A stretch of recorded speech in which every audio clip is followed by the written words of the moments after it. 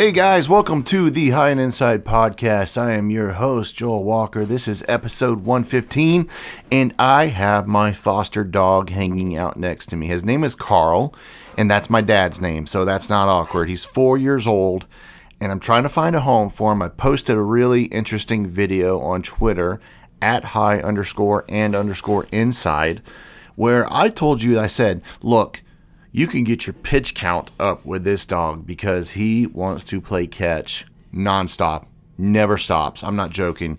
So if you're a young pitcher or a major league pitcher and you want to work on your pitch count, dog's perfect for you. If you're needing someone to throw with, he will go get the ball and play with you forever. And we couldn't really change his name, not that we need to, because he's 4. You know, sometimes we got our actual dog from the place, and they had him for like a week and had a name for him. We're like, we can change his name, and thankfully he's not dumb and he knows his name now. But it's weird to call this dog Carl because that's my dad's name, right, Carl? No response. He's just laying here. He's chilling right now. I'm trying to get Mr. Moe Berg to take Carl and give him a home because he kind of liked the video and asked about him. So, Mr. Moe Berg, I know you're not listening, but hey, love to give Carl a good home. All right, let me go into this week's baseball fun fact. And this one is about the catcher, Moe Berg. And now, some of you guys are like, who? Because this guy, it was a long time ago. But there is a movie about him I'll mention in just a minute. But catcher Moe Berg played in the MLB from 1923 to 1939. And although he was an average player, he was extremely smart, very smart. He was a graduate of Princeton University and Columbia Law School. Berg also spoke several languages, so this came in very handy when World War II came around. He wound up becoming a spy for the U.S. government, and he would play a pivotal role in helping the Allies battle against the Nazis' nuclear program. After the war, he was awarded the Medal of Freedom by President Truman. But Berg declined to just accept it for really unknown reasons, and it wasn't until after his death that his sister requested and accepted it, and she would give it to the Baseball Hall of Fame. Now, if you want to catch that movie I was mentioning, Paul Rudd, one of my favorite actors, stars in the movie. It's called The Catcher Was a Spy, and it's just the Moe Berg story, and it is on Amazon Prime, I believe. I just got the info. I'm going to watch the movie, got it ready to go, and once I get a chance, I'm going to watch that, so I'm looking forward to seeing that. So that's a pub if you guys need something to check out. Now, what's been going on this week? Baseball. Baseball is finally back. Hallelujah. So far, as I record, we're 2 games into the season as the Braves are 1-1. And, unfortunately, losing that first game, tough. You're pitching with DeGrom and Soroka, 2 of the best pitchers right now. But honestly, DeGrom's the best pitcher, to me, in my opinion, in the MLB, and he was pitching lights out, and then the bullpen came out and shut us out. Offense wasn't going for any of the teams, and unfortunately, the Braves came out on the losing end. The one thing I want to highlight from that game was Freddie Freeman's incredible play. He caught the ball and tagged first base, making a double play. And I was kind of curious why on MLB Network they had the top 5 plays of the first day of baseball. Well, not including the Yankees, Nationals, like not that first day, but I guess the second day. And he wasn't even in the top five highlights with that play. And Ender's actual catch made the highlights, but Freddie didn't. So before the season started, quite a few things kind of happened. And really just going to mention them real quick. Braves signed Matt Adams, and they got Chacin back, a pitcher who pitched for us, a few years ago. Not really exciting. Nothing you're like, oh, goody. We're going to the World Series. We got him. But Matt Adams, I actually really do like that pickup. Great left-handed bat, power bat. He's already been playing in the games. He's already made a difference in the second game. And his bat, in my opinion, is a huge pickup. Obviously, both these guys are former Braves. Matt Adams, I'll remind you, but I kind of don't need to, was very impactful during his first time with the Braves.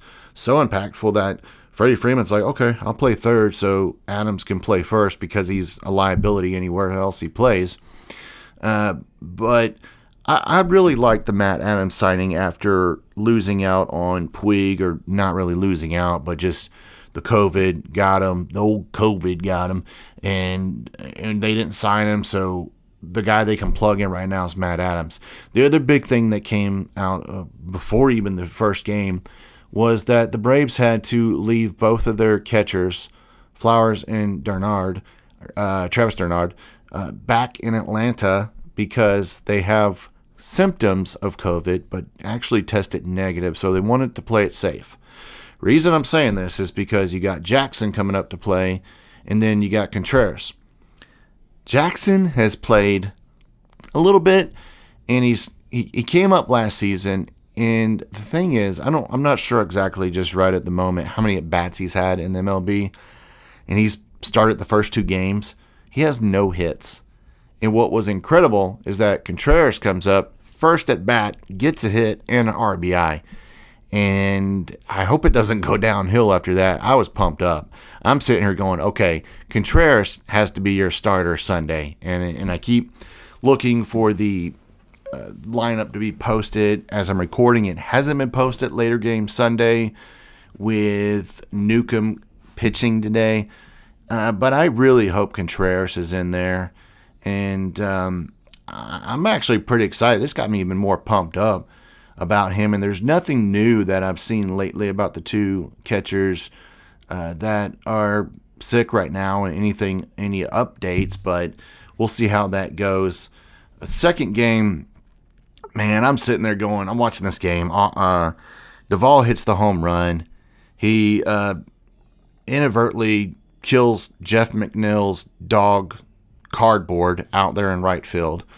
So sorry to you, Jeff McNeil, who decided to forget that there's a bunch of no fans in the stadium, just his cardboard dog, and yell out the F word a couple times when he didn't do so well at the plate.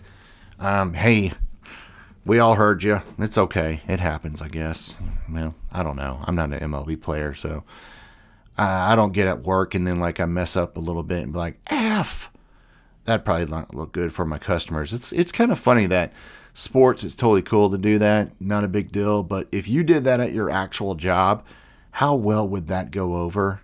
Probably not too well. I don't know. Not at least at my job, I can say that. But the second game gets tied up, and we get to the last pitch of the game. Ozuna's up to bat, and you got all your naysayers already out there about the signing of Ozuna. And boy, does he deliver. He comes through and hits the home run to tie up the game. And guess what? Second game, Braves and Mets are doing the new extra innings rule. And I wasn't sure how much I would like it, but I actually really do like this. And I'm used to it because with the Chattanooga Lookouts, my hometown minor league team, this is normal when you go to extra innings. These kind of things, they have different rules. So it's not like I've never seen it. And it does kind of get old where you're going into extra innings and it keeps going and going and going. But this kind of speeds it up, especially with the season going on. They need to get people kind of off the field and not around each other quickly, or as quickly as they can. But when you put the runner on second base instantly without any outs, I mean, that's a pretty big advantage to try to score some runs. And fortunately, it came out on the winning end and the positive end for the Braves, who were able to really succeed. And like I said, Contreras came through, but they wind up getting 5 runs. And then you get the Mets come up, and of course they get the runner on second. And fortunately for us, they didn't score enough runs, and Braves win the game 5-3. The one thing I wanted to mention, also another thing, just off of that game, was Max Fried pitched. He really looked good for the 4 innings. I think he was pitching no hit for 4 innings, and then it just kind of, things kind of just went as they can when you're playing a baseball game, MLB game. But he pitched 5 innings, struck out 5, walked 2, and gave up 2 earned runnings. And you have to give it up to the bullpen coming in, Tomlin, Minter especially. I know Minter has kind of stunk, and he looked really good. The other guy, I'm not gonna lie, when they said, okay, we're going to extra innings, tied game, Luke Jackson's coming in, I'm like, oh gosh, I'm nervous now. But give it up for Luke Jackson. 2 innings pitched. He didn't strike any out, which is kind of surprising for Luke Jackson, who's a big strikeout pitcher. Of course, gave up 4 hits, made you nervous at different times. But he gets the win. The Braves get the win. And I really enjoyed the extra innings new rule. And I was really excited about the Braves winning because it would have been just devastating, in my opinion, to go down 0-2 already. You're like, come on now, we got to get a win. Got the game tonight. Like I said, Newcomb's pitching, and I'm gonna mention now that I've already said everything I said, that the lineup has been posted, and I am happy and I'm correct. Contreras is batting 9th. But he is in the game. Acuna is struggling right now, but give it time. He does strike out a lot. You guys may not realize that. Matt Adams in there again. Austin Riley back at third, who played left field in the second game, and Ender's back in center field. Who's we might give Ender heck sometimes offensively, but the guy is a great defensive player. So I am just so excited that the season has officially started. We got things going, and something else that came out right before the season started was the postseason expansion. The postseason will expand to 16 teams, beginning with 8 and on each side, and it's the best of 3 wild card series preceding the division series. Okay, I could be wrong on this. I was trying to look at it. But what it looks like is there's no one game wild card game that I really don't like that to begin with, to be honest with you. It's hard to put 162 games into one game. It's just because, that the other team could be a lot better, but they have one bad game and your season's over. I like the 3-game playoff. So what it looks like to me, and feel free to correct me if I'm wrong on Twitter or Facebook or wherever, or text me if you know me, but it looks like the 8 teams all are playing that 3-game wild card, and so you got 4 games with 8 teams matching up on AL, NL, and then they're seeded differently. I think the 1 seed's playing the 8 seed, and then it moves on to the 5-game playoff, and then the division series, which is the 7-game playoff, and then of course the World Series. But I like this, and the only thing I'd say, it kind of doesn't give you an incentive to have to be first place in your division. So everyone that's kind of panicking that, oh God, the Braves aren't going to win the division, you could still finish second or third or even fourth, perhaps. I believe could be a possibility, depending on how bad other teams do in the division. But you got 8 teams making it. So you don't have to die on the hill of every game, that if your team loses. That part I'm not crazy about, where you're not, okay, well, we get a bye.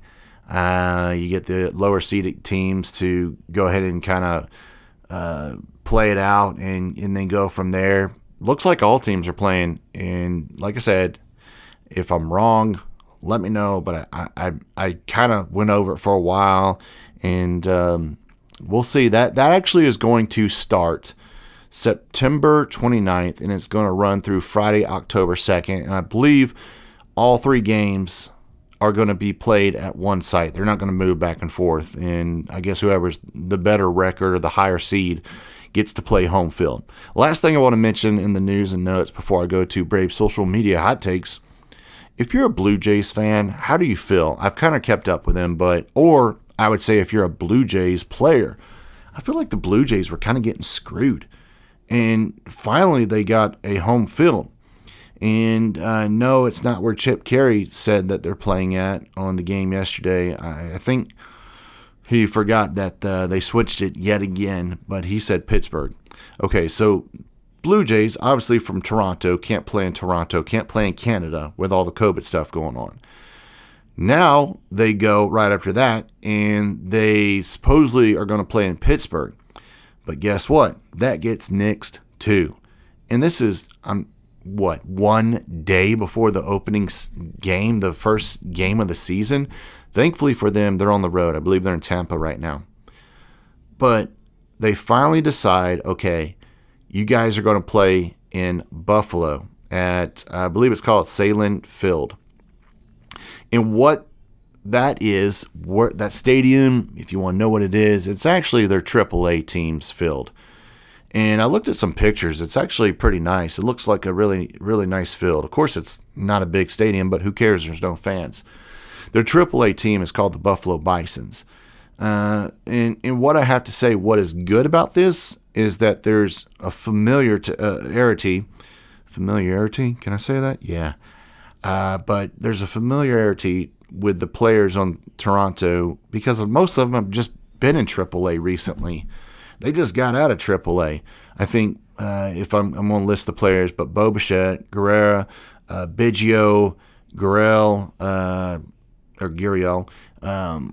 most of these guys have played there, so at least they're familiar with the stadium, any kind of quirks, anything they need to know. But I mean, it just doesn't look good when you can't get a baseball team at home with everything going on and you wait this long. I'd kind of be upset if I was associated with the Blue Jays team.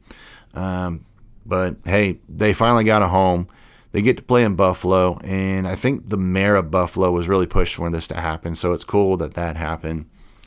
And that's kind of the highlights for what I got so far. There's so much that's going to be going on this week. The other thing I mentioned real quick is that Juan Soto for the Nationals was diagnosed with COVID. Fortunately, he's not sick from what I heard, but that it sucks for the Nationals. I like Soto. I hope he gets better soon. Unfortunately, the Braves, I don't believe, are playing the Nationals anytime soon, so they can't take advantage of one of the best players being out. Not that that's the way I want them to take advantage of it, but that's huge. I mean, could you imagine Acuna going down with COVID, similar situations? That's pretty much what it's like. And some of you guys are probably, yeah, at least we wouldn't have the strikeouts. Well, shut your mouth. He's one of the best players in the game, and they all strike out. They're not all Tony Gwynn's here. Let's go ahead and move to Braves social media hot takes.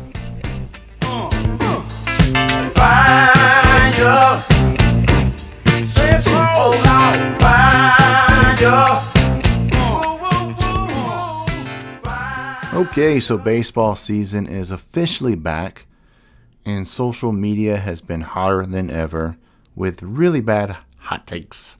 And I have some of those for you to listen to, and I'm going to respond.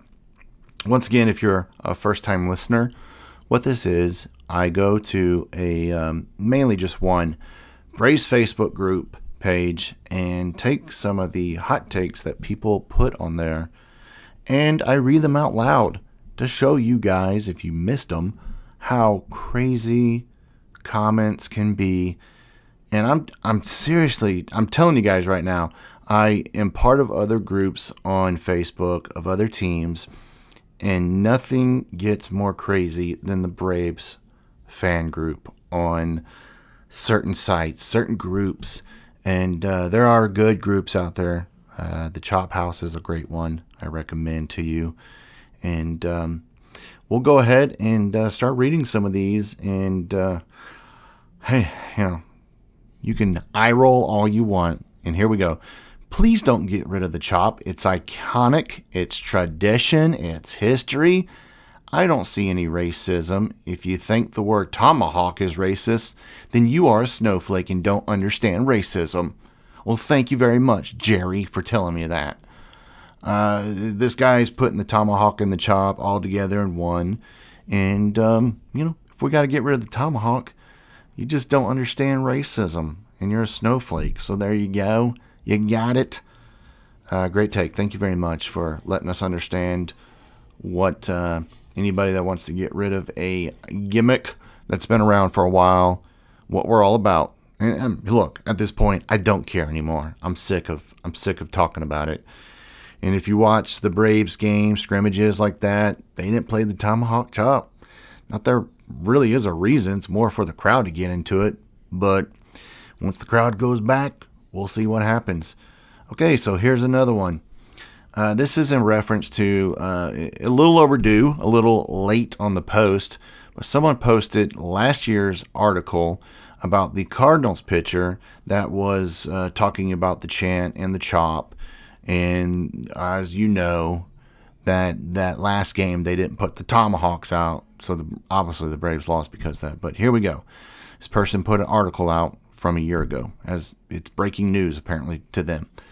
In sports, you are supposed, and this is, okay, I'm reading this verbatim, just FYI. In sports, you are supposed to say and do offensive things so you, opponent, will get off their game and you can win.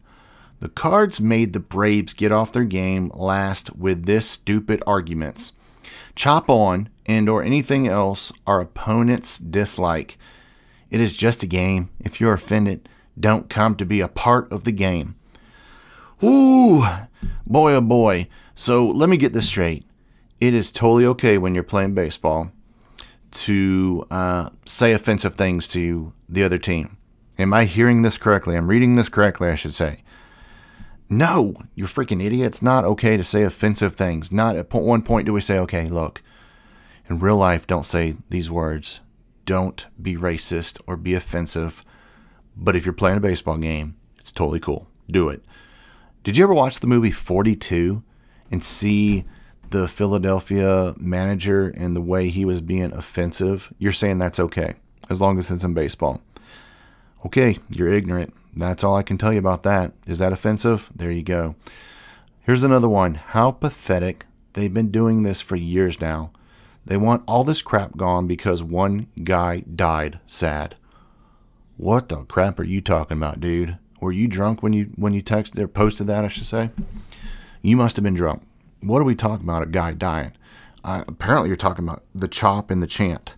Did someone die? Did I miss someone dying that we're getting offended about? That we got to get rid of the chop and the chant?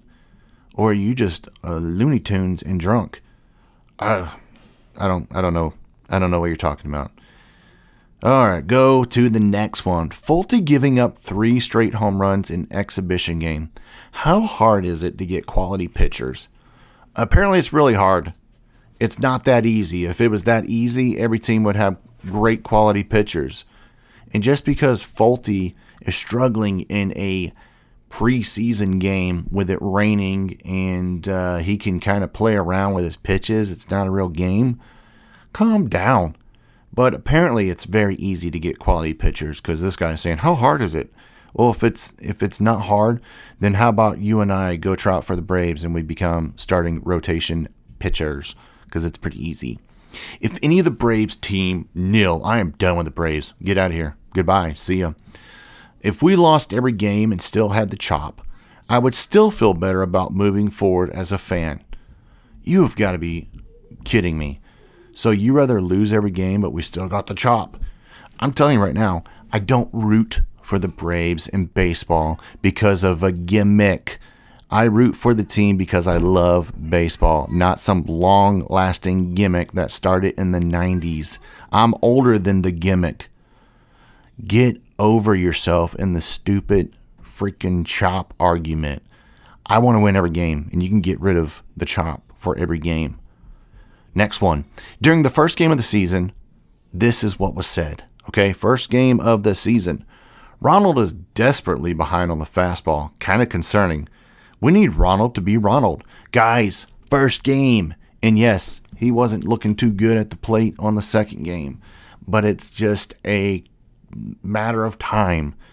Not every player is going up there going 4 for 4 every game. You're looking at also, they're facing DeGrom in that first game, the best pitcher, in my opinion, in MLB, who's throwing 100. And you're talking about your first game. You're trying to get your mechanics, everything back in order. Give it a break, man. Give the guys a little slack. Come a little slack, okay? Okay, so another Game 1 comment. What's worrisome is stinker over managing. Why pull Soroka in the 6th inning? 69 pitches, 48 for strikes. Okay, stinker. Thank you. Wow. Real good one on the snicker name change. Why pull Soroka in the 6th inning? Okay, if you're not, apparently you're living under a rock, but if you're not paying attention, let me explain this to you. To everyone who did wonder that, and hey, it's a legit question that Brian Stinker did pull him, but remember, the so-called spring training was very short. You're trying to work your pitchers back up to a certain amount of innings pitched, pitches thrown, and you can't just go out there and be like, okay, throw 125 pitches in your first game back in the first game of the season, and let's hope we don't kill your arm. Now, I'm not a big fan of the pitch count by any means, but you have to use common sense and think, okay, it makes sense that yes, he's pitching a good game. DeGrom, it was the same thing. They did the same thing to them, and every other MLB team did the same thing. It's not the manager that's making some dumb decision. It's a smart decision because you have to keep your guys going for the remainder of the season. Yes, it's a short season, but we can't just blow our arms out in one game. All right, last one. After game 1 loss, just another one of these. No need to watch this team this year. This team won't even make the playoffs. Well, thank you for your bold prediction. If you and the person that are tired of players that want to nil, or if they get rid of the chop and you guys want to leave and be just a temporary fan, man, guys, get out of here. But I would say you might just want to change your mentality and not live as if it's the end of the world on every game. And granted, yeah, I know it's a 60-game season and any loss is going to be tough. But you're going to tell them you're not making the playoffs because they lost one game? Get out of here. Okay, that's the Brave social media hot takes, and with more games hopefully coming and everything going well and everything, you'll still have your negativity, and we'll just see what happens. So until next week.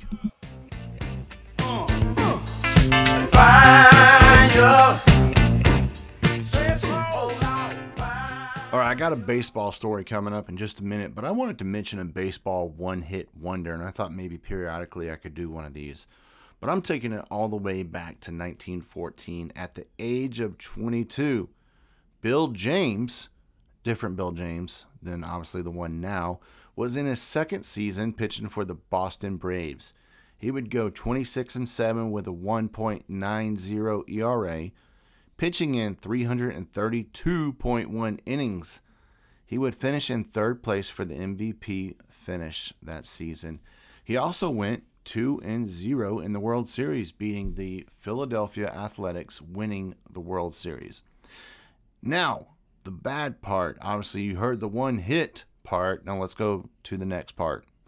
James reported late to camp the following spring after a brief holdout induced the Braves to double his salary, but it soon became apparent that he was a mere shadow of the pitcher who had dominated the league the previous season.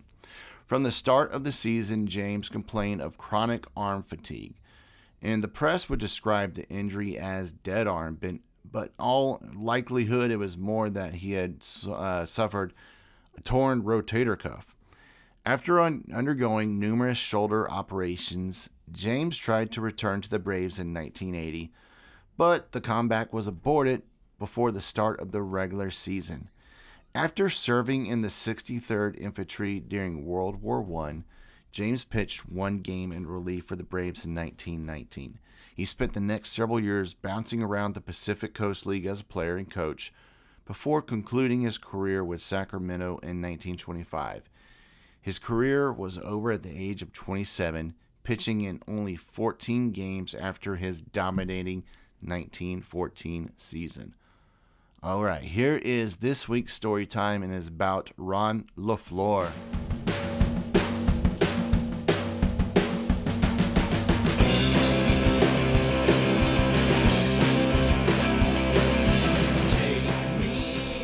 Ron began his MLB career at the age of 26 in 1974 with the Detroit Tigers. He would have some incredible seasons during his career. Before he became a baseball player, he spent a lot of time staying in trouble.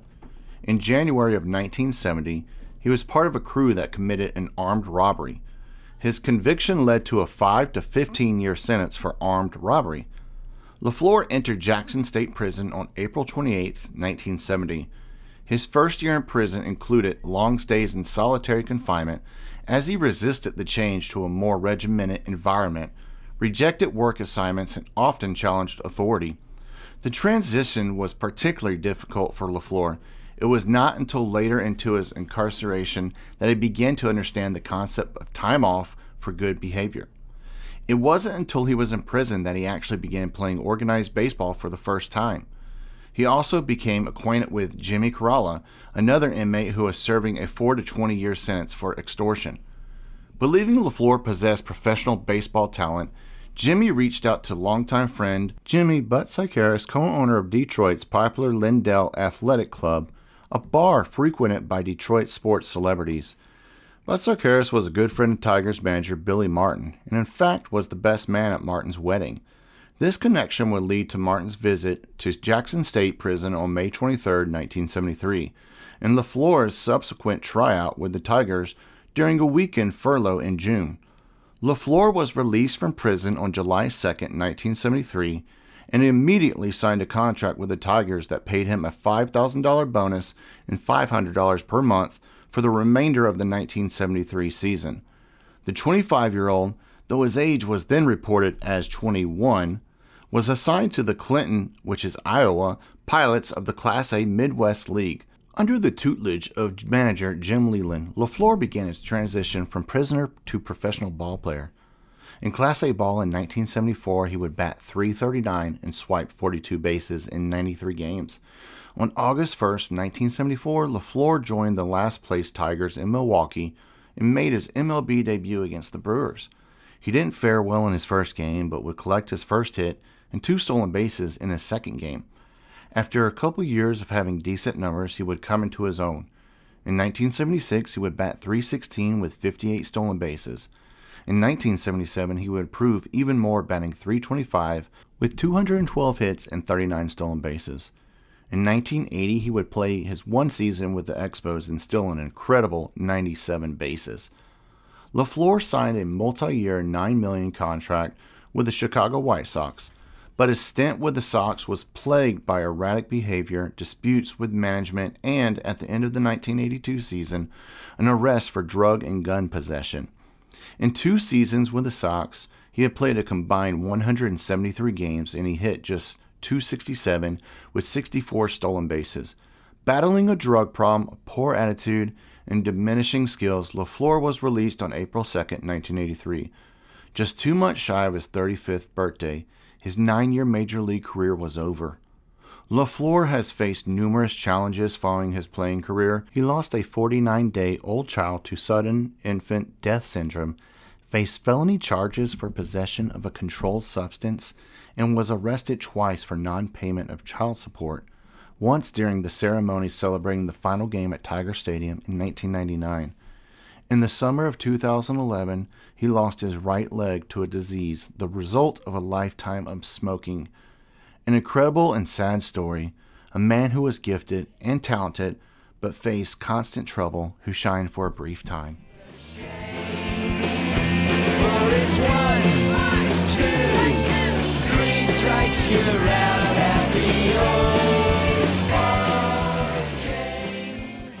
All right, going to go ahead and wrap up the show. I really don't have any pubs this week. Just watching baseball.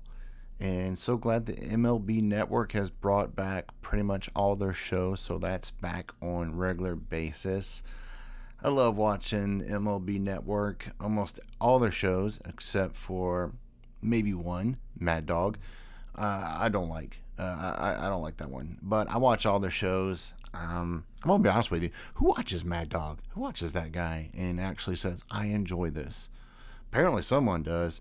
Real quick, I was telling some people today about this awkward story of something that happened to me. I was a freshman in high school, and I rode the bus to high school, Mount Zion High School in Jonesboro, Georgia. And at the time, I had just crazy thick, wavy, curly hair. It was all over the place, man. I hated that it wasn't straight. I wanted straight hair so bad. So my mom had the great idea that she was going to use some kind of like perm looking thing, whatever, that's supposed to straighten my hair. And I was so excited. I'm like, I'm going to have straight hair. And needless to say, what happened was that my hair just straight up stunk like a perm, if you've ever smelt that. I get on the school bus that morning, and I am one of the mixture of kids on there, and this girl gets on the school bus, and I know my hair is smelling just all kinds of perm. And man, this girl gets on the bus, and she straight up smells the hair. Doesn't know it's me, thank God. And she goes, "It smells like straight up someone got a perm up in here." And I was like, oh my God. She said it so loud for everybody, because it stunk. My hair stunk, guys. And I like lowered myself. I was like, oh my God, if she calls me out, the white kid on the bus, and just the goofy looking guy, like, I'm going to be straight up mortified. I was already embarrassed. I was like, please get me off this bus. And we had a good little bus ride to go. But that memory just popped up today. I was like, oh my God, why did I listen to my mom and think it would be a great idea to do a straighten perm on my hair as a freshman in high school? Guys, holy smokes. Now I don't have to really worry about that. Just shave the hair. I don't shave the head, the hair on the head. So I ain't got to do any kind of perms again, and I will never do that to my children.